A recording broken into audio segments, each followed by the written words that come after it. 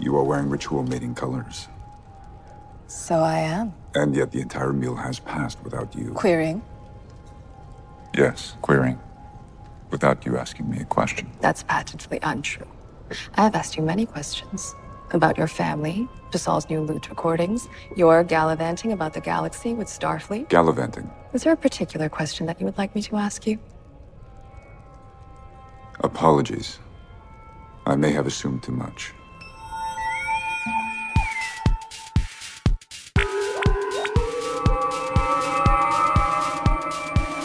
Transfer complete.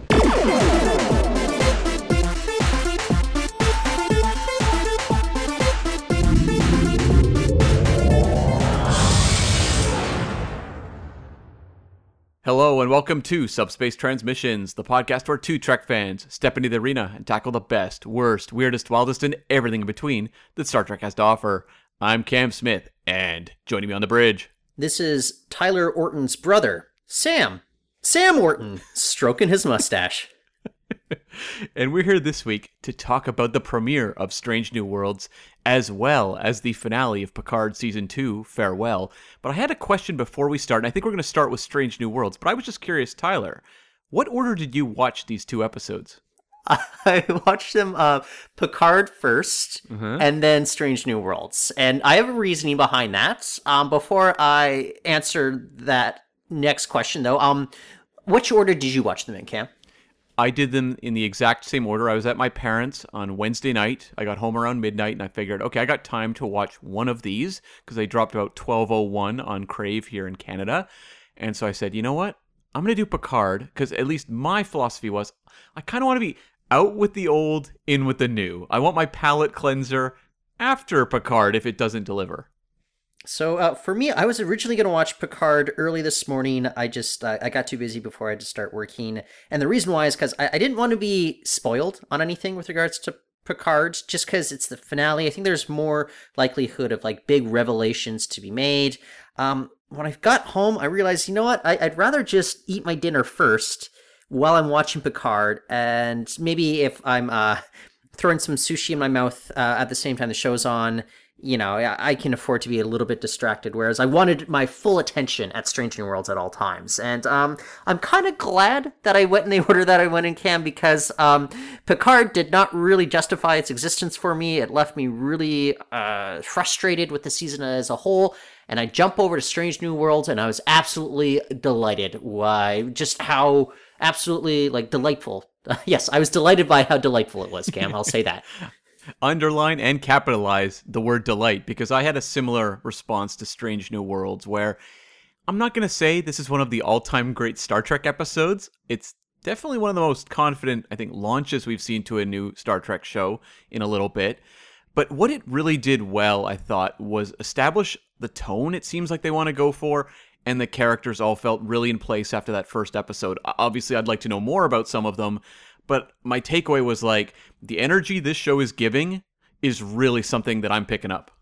Well, the show just feels fun. It's the first time that a Star Trek series in live action hasn't come out of the gates just exclaiming to the audience, like, we are a super self-serious show, and you better take us seriously at all times because we're super serious about it all.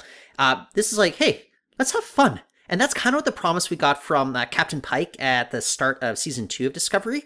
And I don't think they really followed through with that. You know, maybe Episode 1, Brother, and after that, it went back to the dour default that Discovery is so known for. Yeah, he never got his magic to make the sanest man go mad in Season 2, did he? Unfortunately not, but he did give us Sam Kirk at the very end of this. Can we talk about this? I would assume like 90% of Star Trek fans don't necessarily remember, Sam Kirk from Operation Annihilate back in the original series, and how it was actually his corpse was portrayed by one William Shatner with a pasted-on mustache. The fact that they were willing to kind of introduce quote unquote Lieutenant Kirk into the show, I was laughing my ass off. I didn't think it was cheap. I thought, like, this is a show that wants to tell you we're here to have fun within the Star Trek universe right now, and that is not a message I've gotten from Discovery or from Picard at all. This is why I'm all in on the show. I was very worried maybe it would disappoint me. Like, one episode in, I'm so far, like, quite elated by what they're delivering here.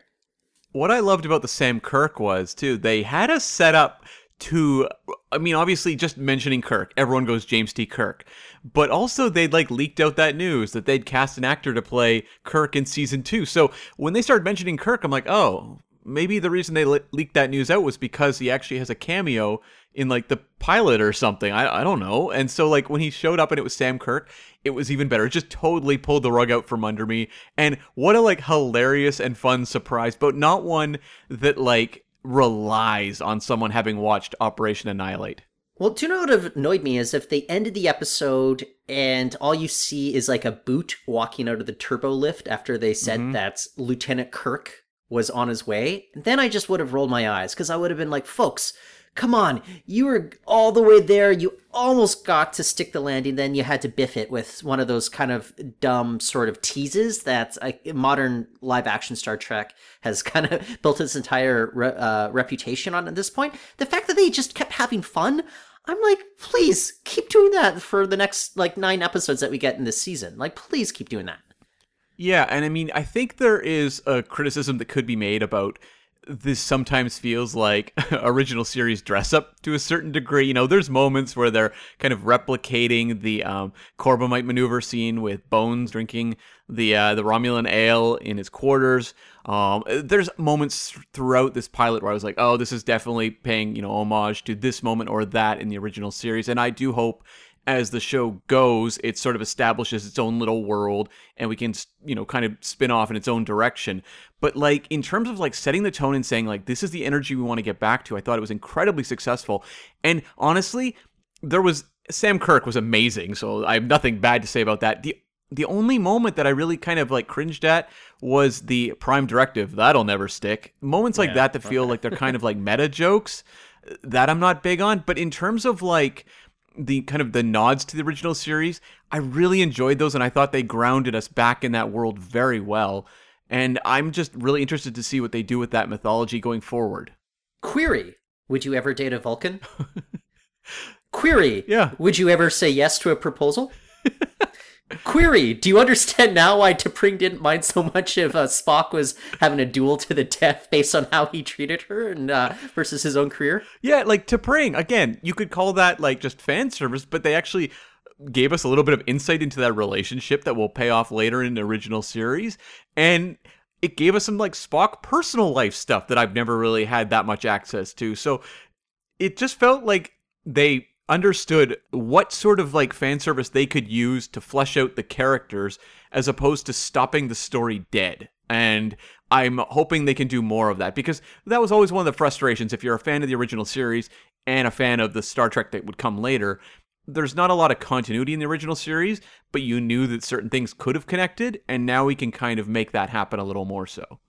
I just like the idea of like the Vulcans being giddy about the idea of being intimate with each other. You know, like you had Spock raise an eyebrow. T'Pring was like she wanted him to be there in the moment with him, and it's like it's not as if like horny Vulcans can't exist because they're all about suppressing their emotions, not having no emotions. But it's like I was about to say, but they're human. But I like the idea that like Vulcans they want intimacy, and we've asked ourselves a lot about why Amanda would ever be in a relationship with Sarek. I think Amanda and Sarek are getting it on more often than we may have thought over the last, 60 years or so. Oh, wow, yeah. And that's something, I mean, the original series... That's my fan fiction, people. I'll have it up on the blog soon enough. Don't worry, I got it going right now. And that's something like with the original series. It had kind of a little bit of a frisky vibe and something that the JJ films... they had a couple moments that are pretty bad, but they had moments that were they're like, oh no, this is normal. Like this is what people do. I remember a really fun moment at the start of Star Trek Beyond where it's just Kirk giving voiceover, and you see like I think Chekhov, outside of a woman's room or something, and it just to kind of acknowledge that it's the future. These people are having fun. And I like that this show seems to be getting back to that. Even, we get little glimpses of Pike's romantic life as well. Yeah, it's kind of the frisky 60s back again. I think moving forward, why don't we kind of dive into kind of what the hook is of this episode? It's a series premiere, and similar to Broken Bow, you are dealing with a first contact gone bad. I guess you could even compare it to, Encounter at Firepoints, with Q. You also have The Emissary with first contact with the Prophets as well. It is kind of, and Caretaker, first contact with Caretaker. It is kind of a go-to thing that's these series like to fall back on. I'm okay with that because it kind of puts your characters in an interesting position and see how they get out of it. And I like the conceit that the reason why this more, primitive species is developing warp bombs is because of actions that, Kirk and Spock were involved, or I should say Pike and Spock were involved with in the season 2 finale of Discovery. It's like their actions are having impacts on what's to come here. Like, to me, I think that's just wonderful. And then watching them walk around like aliens, Spock, like the whole conceit of him like turning into a Vulcan again, like, and revealing his alien self.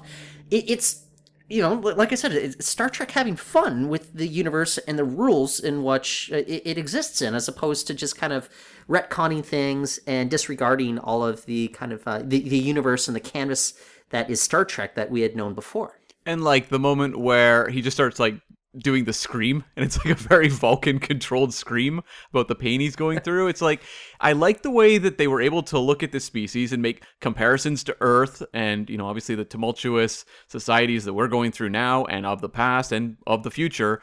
And the way that they could ground that in a like very serious speech from Pike that still felt like uplifting and sort of like, I don't know, like almost like warm and cozy.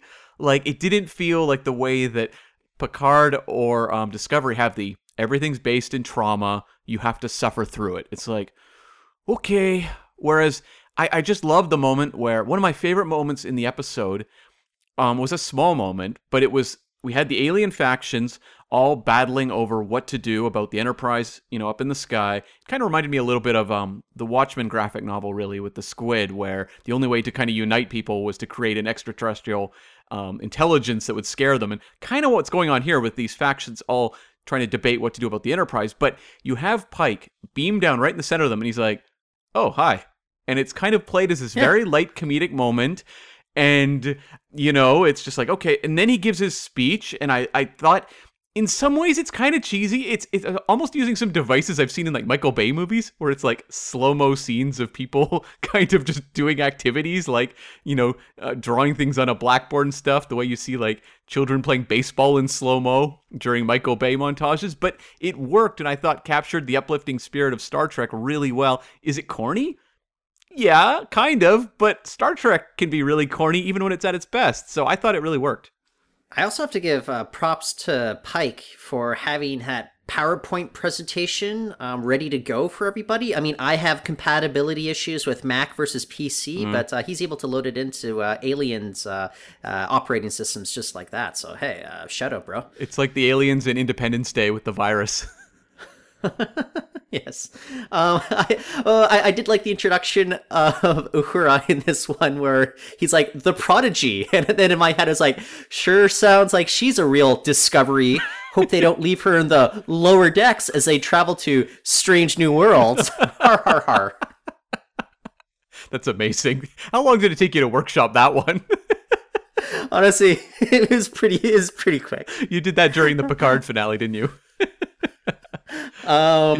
During every moment that involved Q explaining his entire motivations. I can get into that a little bit later on, Karen. But one of the moments that I really liked in this too was the moment where Pike is approaching the Enterprise, and it could be played as kind of a riff on the motion picture, which we just, talked about a handful of weeks ago on the podcast.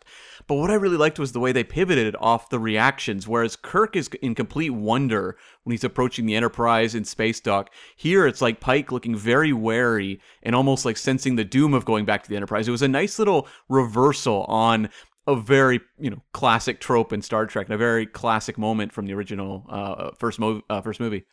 I was curious though, like what was the point of even taking the shuttle over there other than getting the majestic look of the Enterprise when he simply just beamed aboard anyways? That said, I will pick it apart a little bit. Not the storyteller's fault. It's mostly just kind of the limits of this sort of stylized CG that they seem hooked on, but the majesty of the models used in the motion picture during that sequence, you just can't compare. It's like the CG rendering here, it's a little cartoony, and it just doesn't carry the weight of it. And I mean that figuratively and literally is when you're looking at like models of the refit Enterprise too. Yeah. I mean, that's something I feel like we just have to accept, as we've had to accept in most blockbusters nowadays. It's like, no, just get used to movies looking worse. It's okay. They just have to look worse. I don't understand that. It's so, it's entirely just time. It's like they don't want to take the time to do models. It's easier to just add the CG after in terms of dealing with, on-set shooting. There's a reason that there's like 27 blockbusters in, theaters in like a summer nowadays. Not necessarily this summer, but in many others. It's because they can crank these things out faster and faster by cutting all these corners. And honestly, outside of film buffs, no one complains. I don't know. It's just like I think about what Neil Blomkamp can do as a director using CG versus relying on models. Which you give the props to Christopher Nolan, Denis Villeneuve, who they perfectly integrate the use of models and a hint of CG as well. And Neil Blomkamp, he's like, you know what? I can actually do the CG photorealistic. And it's not like I've been a huge fan of his last couple of movies, but they still look spectacular. I believe whatever I'm seeing on screen is, like physically there versus just some sort of CG rendition. I don't understand why these films with budgets like of $250 million, why they're so just okay with looking like garbage. Thinking of a movie about like... what was the Rock movie with, he's on the Amazon Jungle Cruise. Why am I blanking? Jungle Cruise, yeah. That movie looked like garbage. It's kind of like, because they did in front of green screens and made like really fake looking like trees the entire movie. Where it's like, if they actually filmed that in like Puerto Rico or something like that, where they're on some sort of like river cruise, it would have looked a million times better.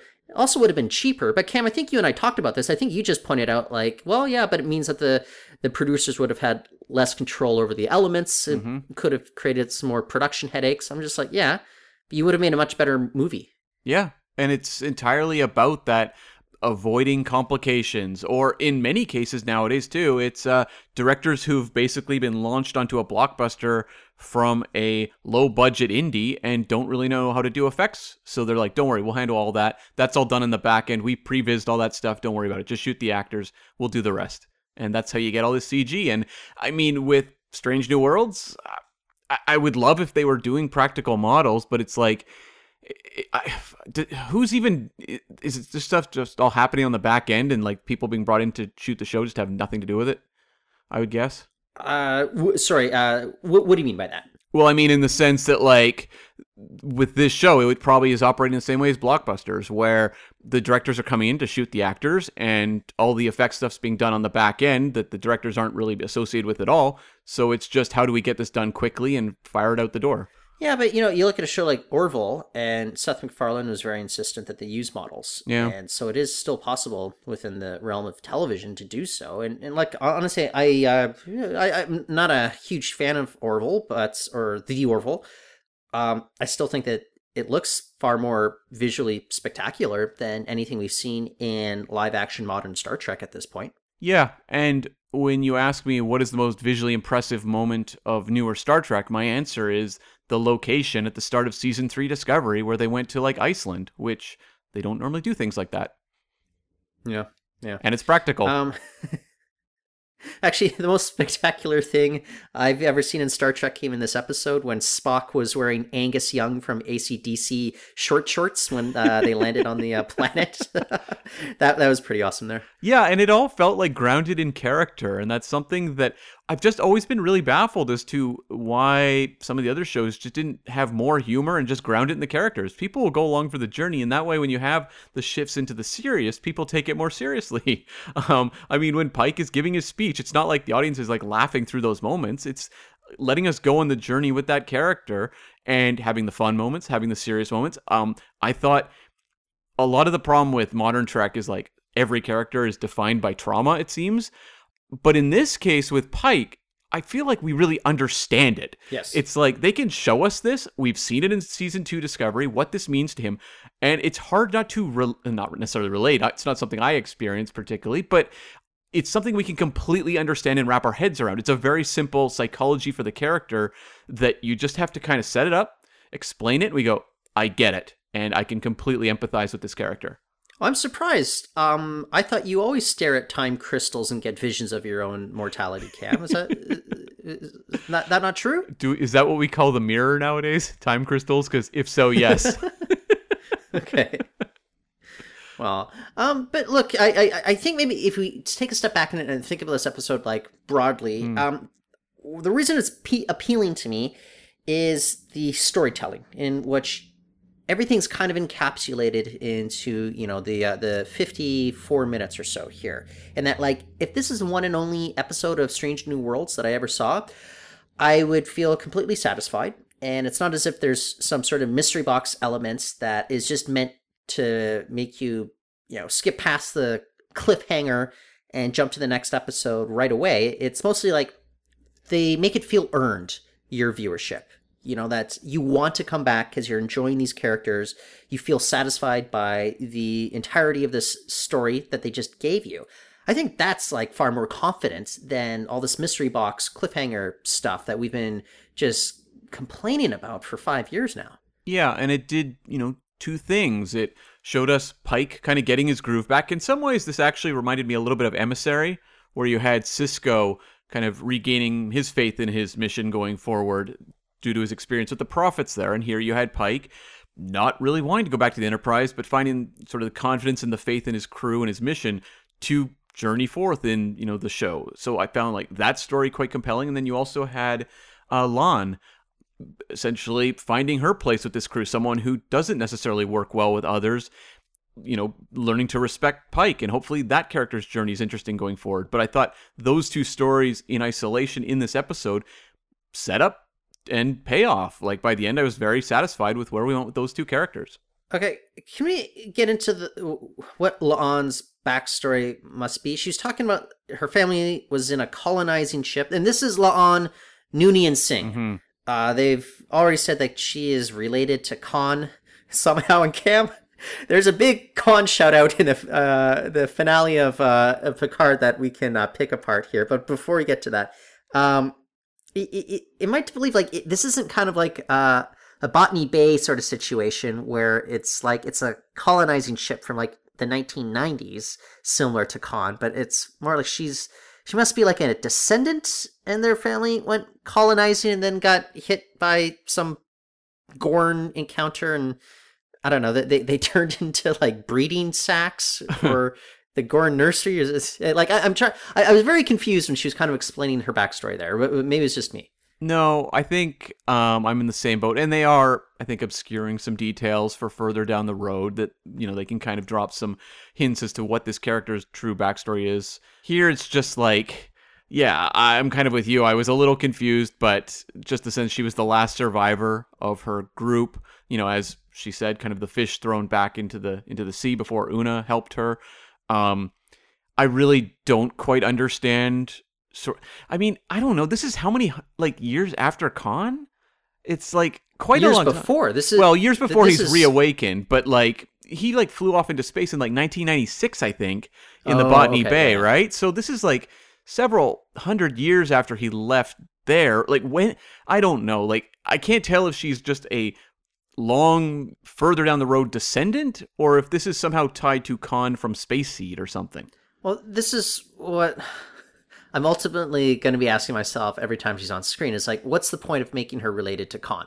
Yeah, because hold on now, I'm just doing the timeline. No, so Khan has not been reawakened. He's frozen on the Botany Bay. So this would have to be just a long-term descendant from him back on, I don't know, Earth in 1996 or something like that. But so yeah, no, Well, it's so what? No. So what I was trying to wonder though is like maybe there were more than my understanding is more than just the Botany Bay that took off from Earth. Like Sure. there could have been multiple ships containing these augments and in the wake of the eugenics war.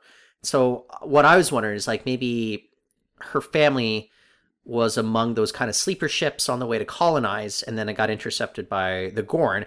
Is it that sort of situation, or is it just that she's some sort of descendant and they're not really making the connection obvious to us? Yeah, I'm just like, it's obscured for now. Yeah. We're both a little confused about what it all means or why it even matters. I think you can get away with just having this character as played by Christina Chong just as she is without giving her that very iconic last name. Mhm. So I don't know. I'm just going to be annoyed if it's not something of real substance, though. Like, that's the thing that makes me a little bit wary about this character for the moment, even though I like this character. I'm digging her so far. Yeah, she really, I think, popped in her, in this first episode. It was someone who I was like, oh, I'm really interested in seeing more of this character. But, I was kind of with you. When the character keeps saying things like, you've read my file. You've read my file. It's like, okay, okay, fine. Drag it out, sure. If we want to get into the aesthetics of it, look, this is not quite the same bridge that we saw in the season 2 finale of Discovery. I think they're going for the more retro look in Discovery with regards to the 1701's bridge. And the corridors, I should add. That orange-red sort of look was more highlighted there. Honestly, I wish they felt more confident to kind of embrace the retro look here. They still kind of make this look like the Apple Store, very much like the JJ movies. I'll give props to the look of the sick bay. I thought that was more kind of embracing of the retro look, but it still doesn't really remind me of the sick bay from the original series. You give me those foot exercise pedals at some point, and I will be a happy man. That's all I'm saying. Do you think it was intentional to try to appeal to people who haven't watched Discovery or Picard, but maybe watched the JJ films, like to try to say like, hey, this is connected to those JJ films, at least visually, in terms of their marketing?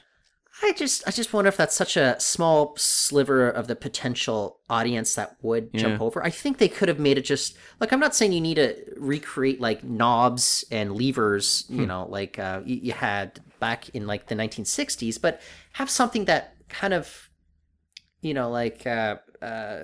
calls back to that styling just a little bit more than we got here. Whether it's the shape of the corridors, just a little bit more, this looked like a ship that could have easily have existed in the 25th century as we know it from that big fleet that we saw in the Picard finale, right? And it doesn't look as if, I'm also thinking like, I like the way that they handled the look of the NX-01 in which it felt a little bit more analog than what we're getting in TNG era. And, maybe it looked a little bit more futuristic in terms of all the flat screen monitors that existed here versus in TOS, but I could still kind of wrap my head around it being kind of a retro sort of ship, 150 years or maybe just 100 years earlier than the 1701. And yet it looks more low tech than the ships from Discovery, the first episode where there was like holograms all over the place. Remind me of that again. Oh, don't you remember the aesthetics of like the Shenzhou really threw people at first because there was like hologram people. It felt way more high tech than what we'd seen on Enterprise or the original series. Well, I would understand why it felt more high tech than Enterprise because those shows took place 100 years apart. So, but even the original series, it was just like it looked more advanced than anything on TNG. Oh, yes, 100%. I could wrap my head around more of a visual reboot, but I think it was maybe if they just embraced the colors of the original series a little bit more here in this new show, I would have dug it. Although look. Give it to the uniforms here. Like they are kind of putting like a cool touch on these uniforms. Look, I think 60s fashion, probably the one of the fashion eras that don't look so dated, when you go from decade to decade. Like, people were looking pretty styling back then, and that really works in the costuming department here versus look at the TNG costumes, like from the 80s and 90s. It looks like, yeah, I'm looking at something from the 80s or 90s. It really does, and especially in the motion picture, the 70s. Yes. But yes. the uniform colors, plus there was the moment where the three of them went into like the meeting room, and I thought like that looked beautiful, where you had the uniforms, plus you had like the red on those chairs, like really popped on my TV, and I'm like, there's just like a joy of color and brightness and vivid just, set deck mixed with these uniforms that I'm like, this has been missing for so long. And there's visual stuff in Discovery that I think really works. I think Picard's maybe less accomplished in terms of its visuals that I really think that much of. But like Discovery, it was always kind of like this dark, kind of almost like doom-laden kind of look, versus here, it just really was vivid. Yeah.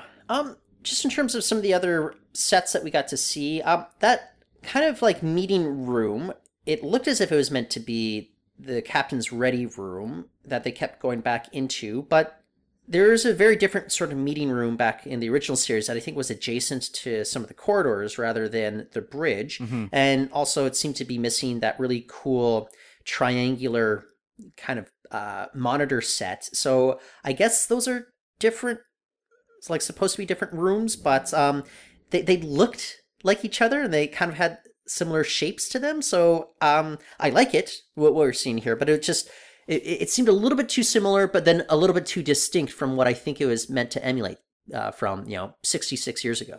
I mean, I guess it's entirely possible that the room would be changed considerably before Kirk even took over. Like, how often do they do renovations on the Enterprise? Maybe it's quite often.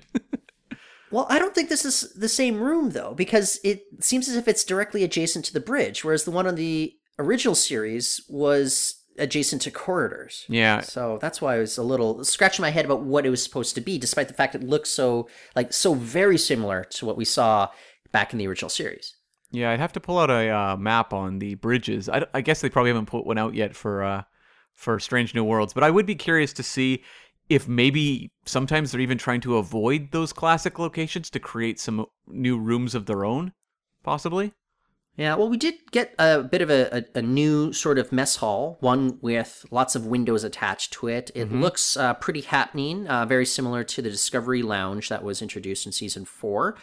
We only saw like a brief glimpse of it. Same with engineering. Let me ask you about engineering, because it's like long and deep. Yep. Similar to what we saw in the original series, but otherwise it doesn't quite match kind of that visual template that they had set out. It also seems a little bit different. Do you remember the short trek? I think it's the one where Pike becomes like a sociopath and makes that cadet believe that her husband's been killed, and then I think you end up in engineering by the end.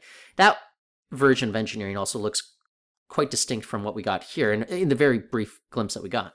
Yes, and Ask Not.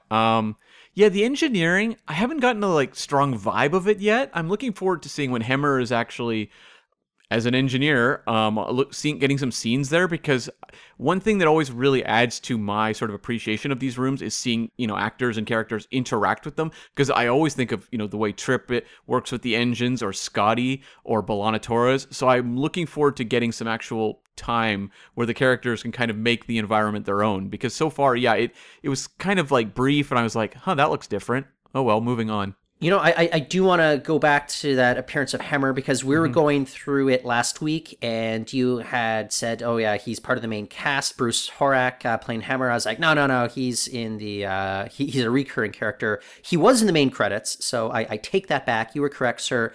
I'm not going to take that much responsibility. I blame Wikipedia.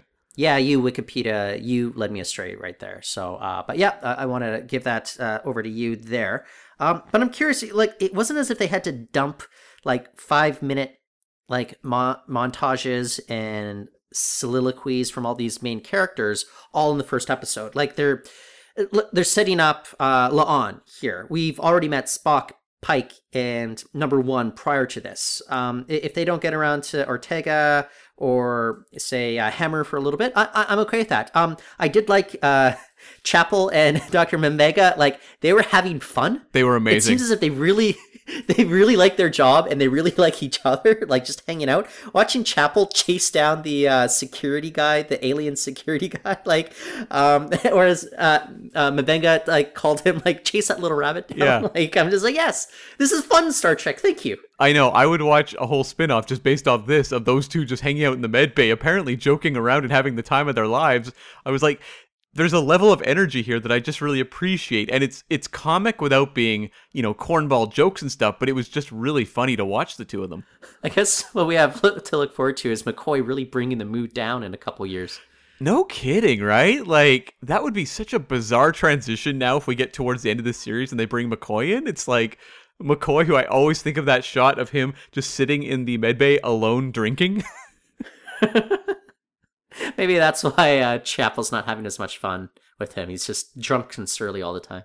Yeah, and Mbenga is, like, in 2 episodes of the original series, like, what is he thinking once, like, McCoy's aboard and he's like, well, I'm here, but, like, boy, this place is really a lot less fun than it used to be. Yeah.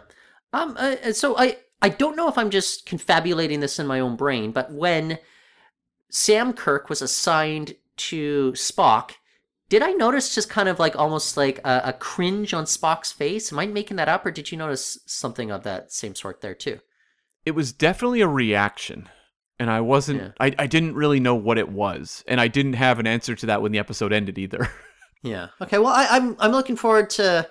Look, I don't think Sam Kirk is going to be a significant part of the series going forward, but if this is kind of planting the seeds for kind of the relationship to follow with his brother in the next season, that could be interesting.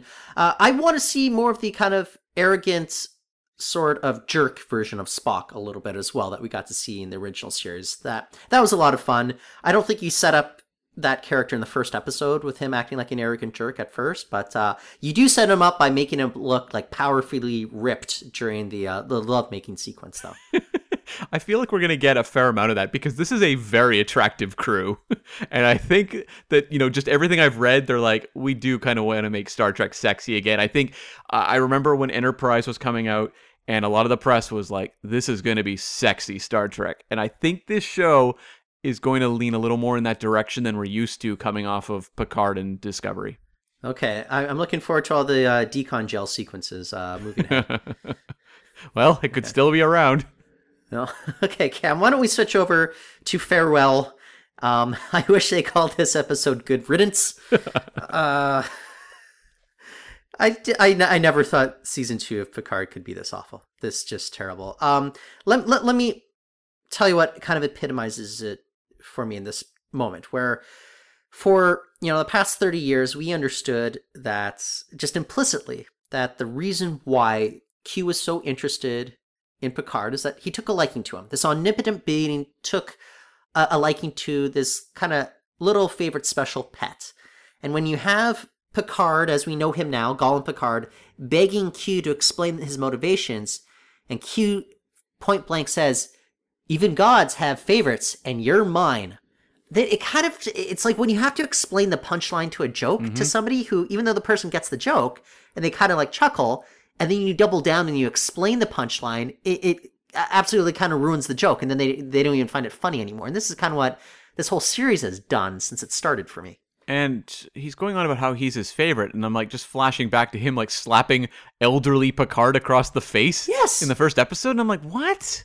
Like, this doesn't line up, and they obscured his motivations the entire season, and ultimately it's about he wants Picard to live a life, because he's going to die alone. He wants Picard to have a life with someone, I guess. He's helping him out for his future, for his whatever remaining years he has left. And I'm like, I don't hate this. I don't hate the idea of Q, who's been around a long time, and saying, I'm coming to an end, and he sees in Picard something that he wants to help him with, kind of one final favor for someone who he's kind of tangled with all these years. Maybe it would help, though, if Q had more than 15 minutes of screen time over 10 episodes. Well, also, within those, 15 minutes of screen time, he's working with Soong. Uh-huh. Well, that's the problem. Most of his screen time is with Sung. He spent very little time with Picard whatsoever. And I was very confused. So, like, he was working with Sung to ensure that Renee would not be able to launch her mission. But the whole point was Q wanted all this to unfold so that the Borg drones would attack the chateau, create those bullet holes that would remain there until the 24th century.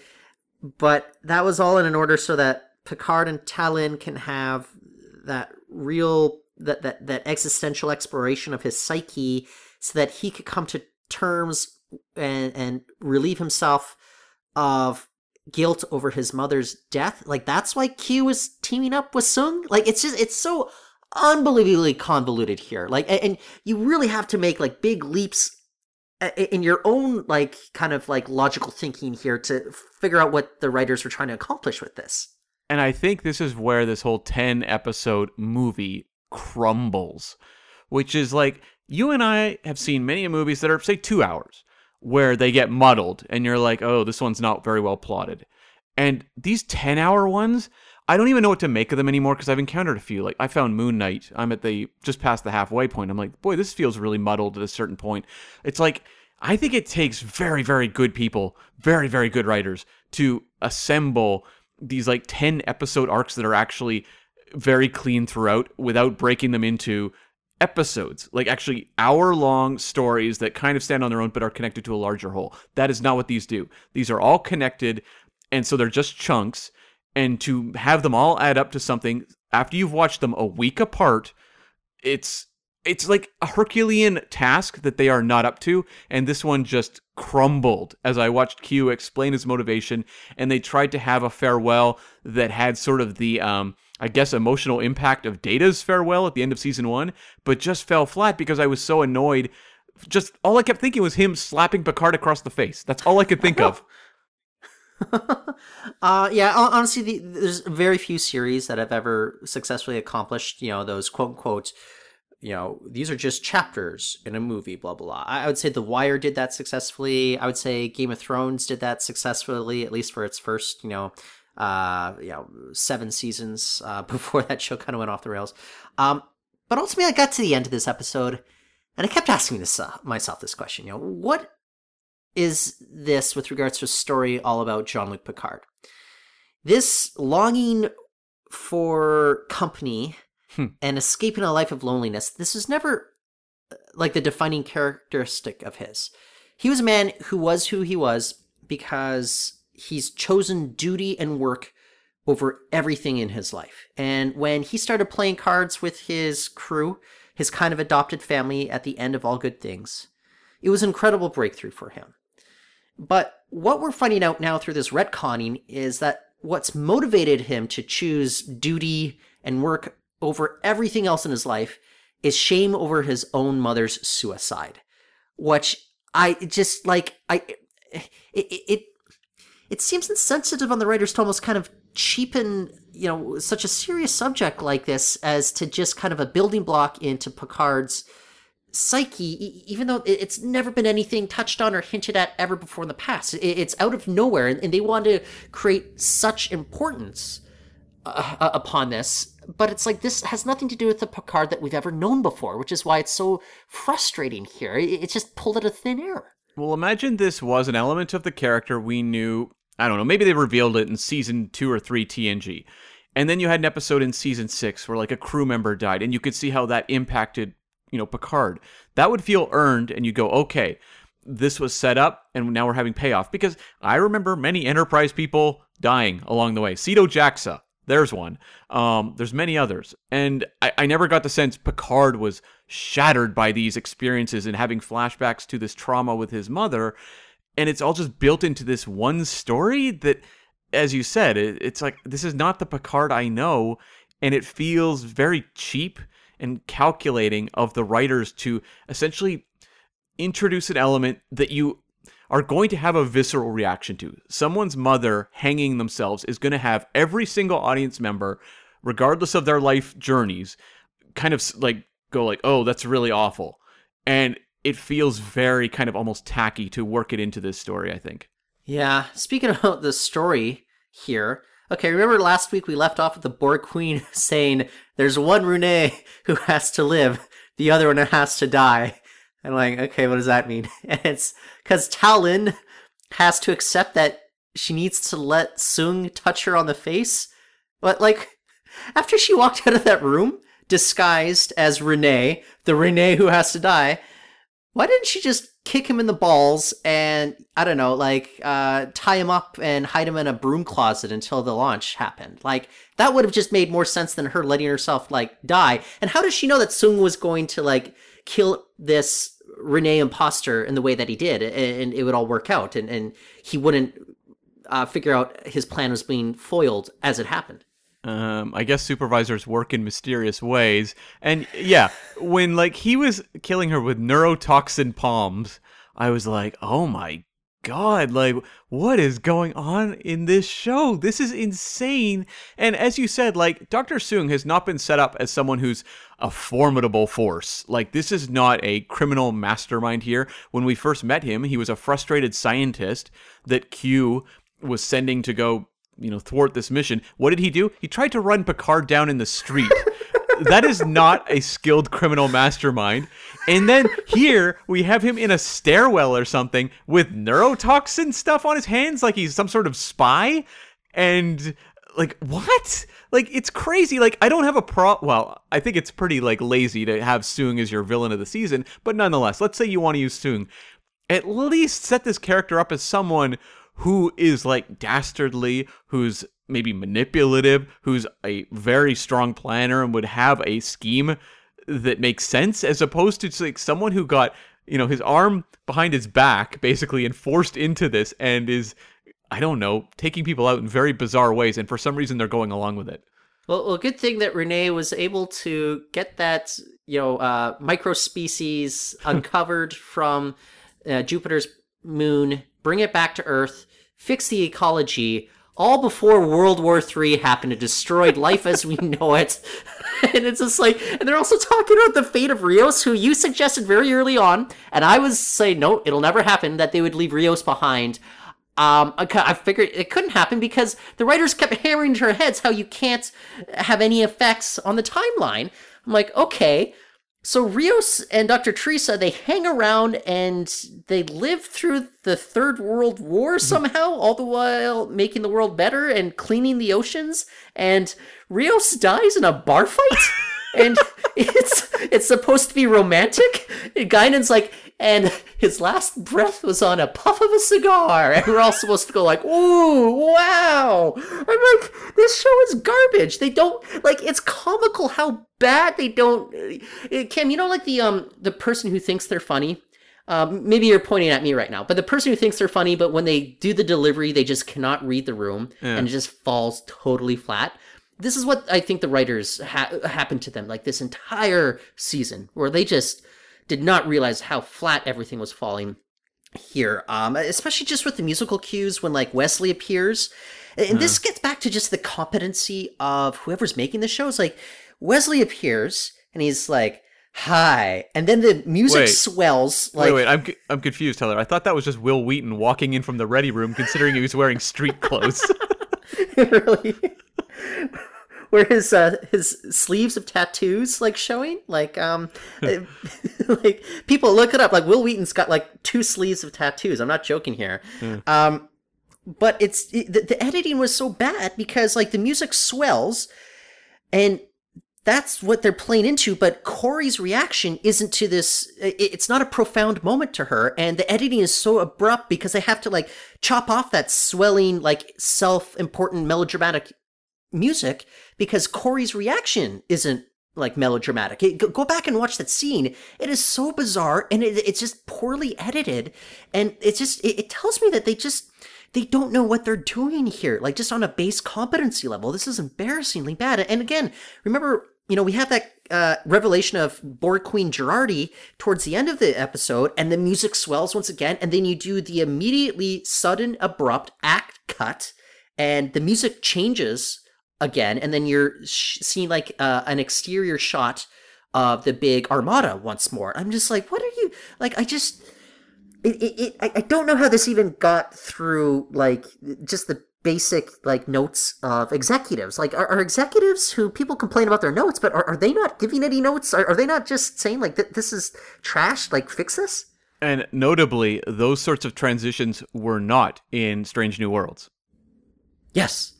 I forgot to mention, one of the most, like, beautiful moments in Strange New Worlds is when they have, like, a little kind of musical cue playing after the main credits when you're on Vulcan, and it's just kind of like you see the exterior of Vulcan and you have the musical cue, and it kind of reminded me of, back in like those 80s 90s TV shows where, Magnum PI, you see kind of the exterior of a Hawaiian island, there's a little bit of a musical cue, and then you cut to kind of the characters talking. It's kind of going for like this 80s 90s retro vibe. You'd see that a lot with, like, I don't know, the Seinfeld bass playing, outside of his apartment, and then you cut to like what's going on in his apartment. It's just kind of like I don't know. It's totally tugging on the member berries there, but it's kind of a musical cue that actually works. Whereas these ones don't. They're just so like self-important, and they're very, very jarring, and it's just, I don't know. There's just this weird lack of competency about the people running this show. But let's get back to the Wesley thing. One of the biggest head-scratching, ripped out of a fan fiction script moments I've ever seen in the history of Star Trek. Where I don't hate the idea of Wesley coming back as, a traveler. It's set up, makes sense. Maybe tie that into a story that would pay that off, as opposed to dropping it willy-nilly to pay off a non-character in your season. Like, Corey is not a character. Like, I don't know, her life to me, you could have said, I don't know, she just goes and joins society. I'm like, cool, makes sense. She gets her own life, independence, sounds good. The fact that they wrote Will Wheaton into this bizarre moment where he's like, oh, hey, I'm a traveler, and by the way, I also oversee the supervisors who look after the galaxy. We're kind of like space cops or something like that. Anyways, here's my pitch. Come join me. You want to go? Great, let's go. Peace. Like, what? This happened in like 2 minutes. Probably less. It was insane. But he's also like, the universe is flawless, but it's always a thread's pull away from falling apart. Doesn't sound so flawless to me, Wes. And it's also, why did he ask her to be a traveler? Like, did she really impress him that much with her VR skills this episode? Or like I realize that she's like genetically like a genetic creation of Soong's, but does that automatically qualify her to be a traveler? Like somebody of like exceptional, like not only like smarts, but just kind of this spiritual quality that we saw Wes have as the series went on. I was speechless when I saw it. I was just like, I am just stunned that this is how they are paying off that Corey character, because had you shown she had some sort of, abilities that stood out in a way like Wesley, they always established had some sort of special thing about him, which the Traveler mentioned in like whatever, a very early episode in season 1 where no man has gone, or where no one has gone before. And I mean, at least that was something. Whereas here with Corey, we didn't spend any time. Corey's not a character. We spent one episode plus a few brief snippets with her. She was very good at dramatically deleting files at a point where, Soong could watch them all disappear one after another. I mean, classy act, lady. That's very cinematic. But this felt like the cheapest, just kind of like Star Trek Renegades or Of Gods and Men type solution to this. It's not even a problem because it was just entirely unnecessary. Also, Cam, season 1 of Picard, it was all about the titular character, but second to that, the story, the plot, I should say, really centered on Soji. We saw her in episode 1. Yep. And that was that. Yes, She's gone from the show. Uh-huh. It's like, do we see Soji again? I don't know. I think we're more likely to see Corey. I don't know. Is she now going to be a guardian of the transwarp conduits that was created by a mysterious species that is obviously going to be the center of kind of the season 3 storyline moving forward? That's going to require the return of all the TNG crew. I don't know. Who knows? Yikes. Don't know. And why did the Agnes Girardi Borg Queen look so bad when they saw her in the on the Stargazer bridge? I was like, this looks awkward. This looks like a friend of the show, Scott Hardy, was saying it looked like one of those apps like for putting your face on like a cat or something like that. Okay. She was mega filtered, I could tell. Yeah. She was out catfishing people, Cam. It just looked awkward, and I don't have like any in terms of like the Borg warning them against a greater threat. Again, that's okay. It's not a bad setup or anything, but like they're like, by the way, there's this big like anomaly thing or whatever that we spent like all of like 30 seconds to a minute dealing with. I'm like, huh. Oh, okay. Fair enough. It was weird, and that it was a finale that in some ways I think it was actually superior to the finale of season 1, and that it mostly gave not satisfying answers, but answers to everything it had set up. Whereas season 1, you had Narek wandering off. Who knows what was going on? You had tentacles out of nowhere. I don't know what was going on. This one, it's like it kind of gave it kind of wrote everything out, but it was just weird and felt incredibly rushed. And I've noticed one thing when we've been doing this podcast. Usually these season finales, when I look at them, the counter on my player, they're usually close to an hour. And like this one, when I saw it was like 47 minutes, I was like, I don't know what's going on with this show. Like, it feels like they have a lot they could cover in this finale, but they just kind of rushed through everything. Even the Europa mission was like nothing. That was just a blink and you'll miss it kind of, by the way, it happened. It all went fine. Okay, cool. Cam, did you feel any tension when the drones were after this ship? There's literally like a countdown timer. I'm just like, oh yeah, you're taking a page out of the book of hacky screenwriting. I'm just like, good for you.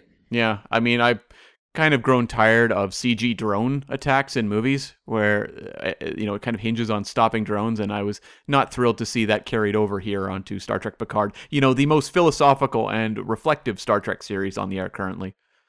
Oh, so philosophical, Cam. I learned so much, just how Rios learned a whole lot about why he loved the 21st century for the 72 hours that he was there, 24 of which were spent in ICE detention. And then he maybe spent a solid, 15 conscious hours with Dr. Teresa and her son before he decided he was going to spend the rest of his life and perhaps, mess up the timeline. But you know what? Maybe it was always meant to happen that way, Cam. Maybe. That was one of those just hand wave away, like, oh, don't worry about it. Just like, I laughed so hard at the moment. I'm going to like not quote it exactly because it's funnier not to, but the moment where they go back to the bridge of the Stargazer, and I think Picard, I can't remember, who does he make like first officer position? He gave it to 7 of 9. She was seated in the captain's seat. Either way, 7 of 9. He gave her, he said, this is like your field commission. Right. And then she hops into the captain's seat with Raffi in the first officer's chair. It was all very confusing, but go ahead, sir. But then that crew member goes, "Where's Captain Rios?" And he's like, "Shut up, ensign." And it's just like, I'm like, I don't know. It seems like a pretty good question to ask. But also, then Elnor follows up on screen, and then he's like, where am I? It's just like, oh my god. And then also, like, I was so confused because Raffi was supposed to be, I think, on either the Excelsior or the Reliance, prior to the big, like, blowing up of the Armada, and then she just shows up in the turbo lift here in her uniform, and then I was thinking, oh, well, I was so confused for the first, 4 minutes. It's like, do they have the memories of this adventure that just unfolded, or is it only Picard who does? And did Q... I have no idea. And, did Q... did he die when he did that? Was that his final act before he died? That's my understanding. Okay. Sure. And I also wondered why he couldn't send them back a little bit earlier. That seemed kind of cruel. Yes. Oh boy. I mean, the Elnor thing, it actually had one of the funniest moments in the episode, and I'm going to give them credit for this, where they referenced Elnor and Q went, "Who?" That made me laugh. That got a good laugh. The other thing is that they're hanging out at the bar with Guinan at the end, and then Picard's like, it's my family, and there's 3 people we barely care about sitting at a table. Yeah, most of them are gone. It's like, okay. Rios is like a picture on the wall. So I guess, I don't know, I would hope they keep the Stargazer around next season. I'd like to see, just logically, I guess, Raffi as the captain. Do you think 7 of 9 is back in Starfleet? Like, if Janeway couldn't make it happen, then Picard's going to make it happen somehow?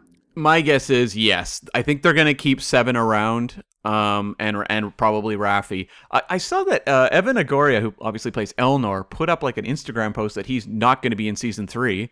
So I guess it's just going to be Seven and Raffi, and who knows what's going on with Isa Briones. I don't have a clue, but yeah, I guess they're going to find ways to keep those two around. So I think making Seven a member of Starfleet is probably the easiest answer to that problem. I'm genuinely crushed because I thought we were going to get a full season of Seven and Elnor at Starfleet Academy with each other, but alas. What does it say about your show when you are just like writing out all of your characters? You don't really have kind of a master plan at all. Yeah. It's just you're kind of making it up all on the fly. Or it was never meant to be a character-based show. It was always meant to be a plot-based show. Yeah. And that's kind of, I don't know, it's like I feel embarrassed for these folks, but should I? Because they don't seem to be embarrassed. Like you get the sense that they are very proud of the work that they're doing here. And I don't understand it.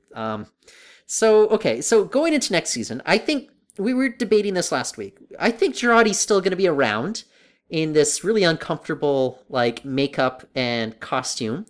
I guess she's a new guardian of a gateway, and I think they're implying that's what the season 3 plot thread is going to hang around.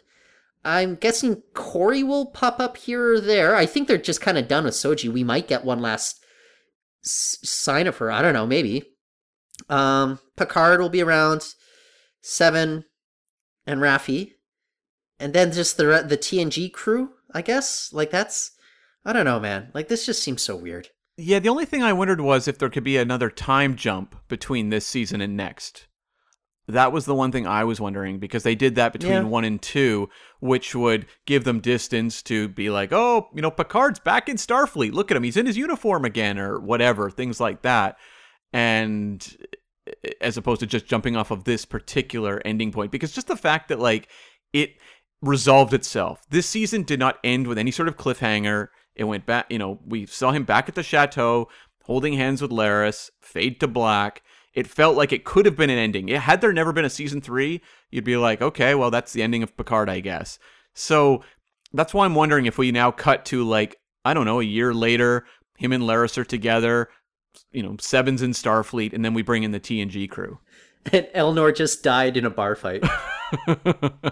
Elnor never spoken of again, and I guess Soji's still partying it up with the Deltans. You know what? I don't really blame her. No. Have fun, Soji. That sounds pretty cool to me. Well, the Picard crew is a downer. Like, who wants to spend a lot of time with them? They seem really depressed. I have no idea, man. Wouldn't it be me at this point? I did have one line that I really thought was funny. Again, like, this episode had a few moments. I thought Seven saying, "How does money work?" was kind of funny. There was also one, I was wondering if it was a Brent Spiner improv, where he's at the launch, and that woman says, like, "I never thought this day would come." And he goes, "You didn't? You have a terrible attitude." And I was like, that almost feels like Brent Spiner improving something, and they're like, "That's pretty funny, keep that in." Yeah, I that didn't quite work for me. Like, cause he kept following it up with other remarks, all in a bid to get rid of her, right? Yeah, but at the same time, I was so thankful for kind of just like snarky, kind of funny dialogue in a show that is often just unbearably earnest. Yeah. Okay. I just thought he was being a prick. Like, well, he was.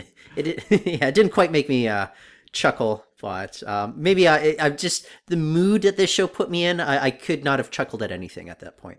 Okay, yeah. I mean, I walked away from this one. I think I preferred this episode to several others in the season, but it was like bad television that I could go, well, it kind of answered whatever the questions were, and I walked away going, yeah, that was pretty lousy, pretty cheap television, but whatever, moving onwards. Like, it didn't enrage me the way some of the other episodes have. It didn't bore me the way some of the other ones have. It just was, I don't even know the comparison points anymore. We've kind of moved past CW shows and things like MacGyver.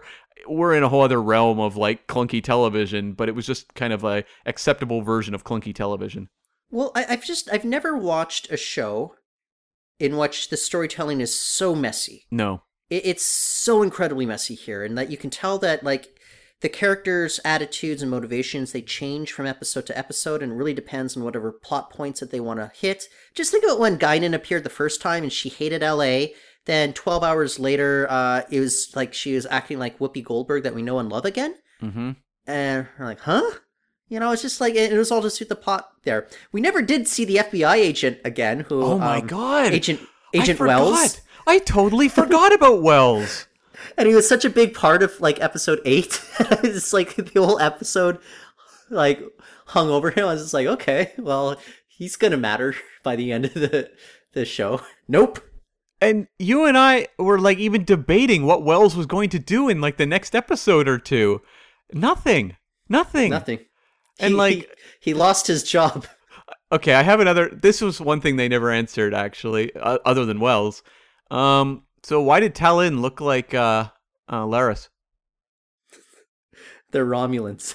They all look alike, Cam. Oh boy, it's kind of like the Soongs. It's like maybe they're just all the same family, that Romulan family, and they just have nothing but children that look exactly like them. Patrick Stewart should have played Rene Picard. Would the season have been better for it? Yes. Oh, hell yes.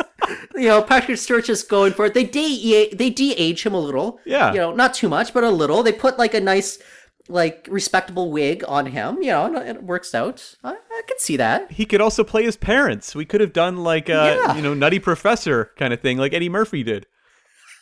Patrick Stewart as the Nutty Professor, yeah. Hercules! What? Is there anything to take from this going into a season 3 of Picard? Like, all hope is gone, right?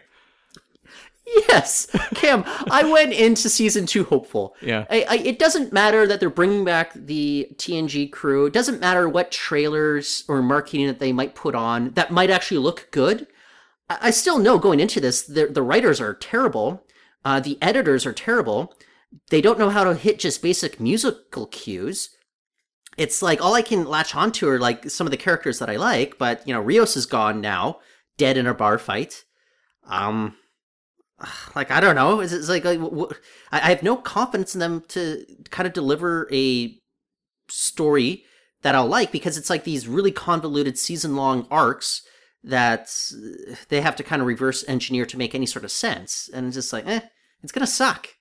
It seems entirely impossible that it'll be good. And that was one thing. After I finished the premiere of Strange New Worlds, it's probably maybe too early to jump to the conclusion that this is going to be the Star Trek series I've always wanted. And, you know, it's all going to be great. Nothing but high flying going forward. I'm sure we're going to have dips in Strange New Worlds. But my attitude coming out of that pilot was so optimistic. I was like, you know what? I don't need Discovery or Picard to come back, period. Like, I would prefer we have this show, and maybe we go back to the drawing board at looking at another Star Trek show to launch as opposed to what we've got, because those two, to me, are unsalvageable at this point. I would say when we watched Discovery, or the first episode, the premiere, we were like, okay, this is interesting. I don't quite know what the show is going to be week to week, but, you know, I'm intrigued. We'll continue on. Same feeling when we watched the series premiere of Picard. We didn't really know what it was going to be, you know, about, but we're intrigued. Lower Decks, we kind of got what it was about. It was still kind of a bit of a work in progress after first episode. I'd say some pacing issues, yeah, for sure. Yeah. Prodigy, we're like, okay, this is like, this show has kind of a good sense of itself. Strange New Worlds, I think by far had the strongest series premiere out of all the new Star Treks. Like, where I just totally know that they have a sense of what they want to be. And even if they genre hop week to week, you know, the X-Files could have like a comedy episode one week, you know, where, like, you're literally like laughing out loud. They could do a horror episode the next week. They could have something centered on alien conspiracies after that, you know, and I'm ready for Strange New Worlds to jump around like that. Picard doesn't have the capability to jump around like that. And, you know, when we saw Discovery try, we had that really terrible casino episode. Yeah, right. The one with the fighting, the MMA fighting. Right. Yeah, that was terrible. that's the thing. That's why I was just like, you know what? Look, these shows are going to happen no matter what. It doesn't matter what I say. But I was very content after Strange New Worlds that, like, this feels like where we need to be going, and kind of Picard and Discovery have kind of become the flotsam that we kind of need to move past, because I don't think... I mean, honestly, I don't think they're doing the Star Trek brand any favors at this point. They're not bringing in any new viewers. So it's kind of like just servicing a dwindling number of people that are into them. And I did see people saying, you know, they were really happy with the Picard finale, but that's not a building audience. So maybe it's time to look at Strange New Worlds and start looking at another live action show that, you know, is not a copycat of Strange New Worlds, but is doing something that feels different. And take the example, character-based, kind of fun, you know, has a good sense of drama within an hour-long format, and just run with it. Just but do something kind of like DS9 where it feels different than Strange New Worlds. Section 31, baby. You know it's coming. I'm not even against a Section 31 if they modeled it in a way that made sense. My whole fear of a Section 31 would be that it would feel exactly like Star Trek Discovery, in which case I'm like, no, please don't make this show happen. Yeah. Okay. Let me just ask you this. We kind of talked about like how this series premiere of Strange New World ranks among new Star Trek. If we think about kind of the classic shows from the 60s to the early 2000s, as a series premiere, how do you think this stacks up? Well, it's no Man Trap, Tyler. Yeah, I would say it's a better premiere than the Man Trap, Encounter at Farpoint. Emissary is a weird one, and that I think Emissary does a very good job setting up DS9. It's not a particularly fun episode, though. But I would say in storytelling terms that Emissary is probably better. I think Caretaker probably a little bit better. Broken Bow is pretty good, too. Yeah. So I would put this one kind of right in the middle. It was very good, though, and it gave me a real sense of the show and made me excited to keep watching, which this is one of the first episodes I've seen of Star Trek in, God, I mean, in terms of live-action Star Trek in, God, a couple years now? 2-3 years? That I was actually actively excited about rewatching when it was over. Yeah. Yeah. I gave up on rewatching episodes of Discovery after we got to Stormy Weather. Yeah. And I gave up on rewatching episodes of Picard after Assimilation. Right. Or I when I hit Assimilation, I'm like, I'm not rewatching this. I had rewatched the first two, The Stargazer and Penance, but after that I was just like, no thanks. And so I'm just, yes, I'm rewatching this one. I am excited to do so as well. And, you know, critics have put out reviews. I haven't really read them too in depth at all because I want to keep spoiler free for upcoming episodes, but it seems like they were just genuinely enthusiastic about at least the first 5 shows they had to, you know, to watch. And so I'm just really excited to see the different curveballs they can throw my way, as you said, in different genres and doing different things. And Akiva Goldsman famously has been saying all the right things in interviews, talking about how they're going to be tackling all these different genres. And I'm like, you know what? Bring in other writers, you know, doing these types of episodes, and let's see what we get. I'm ready for a Star Trek grab bag as opposed to a one-tone kind of dash of beige. Yeah. Yeah. Well, next week we're going to follow up with episode 2 of season 1 of Strange New Worlds. I'm sure we'll continue to bash Picard and Discovery somehow. And in the meantime, we can keep looking forward to what the summer will bring, hopefully with more Prodigy and Lower Decks on the way. That's right. And of course, you can leave reviews for us wherever you get your podcasts. Please, it helps us out. Give us a 5-star rating. Leave a review. Helps us with placements and rankings and all that sort of thing. And you can also find us on the Twitter. I'm at Cam, V as in Vulcan Sex Smith. Oh, yeah. You can find me at Reportin. That's REPORTON. N as in New Worlds That Are Strange. And by strange, you know what I mean. Okay, so until next time, the arena is closed.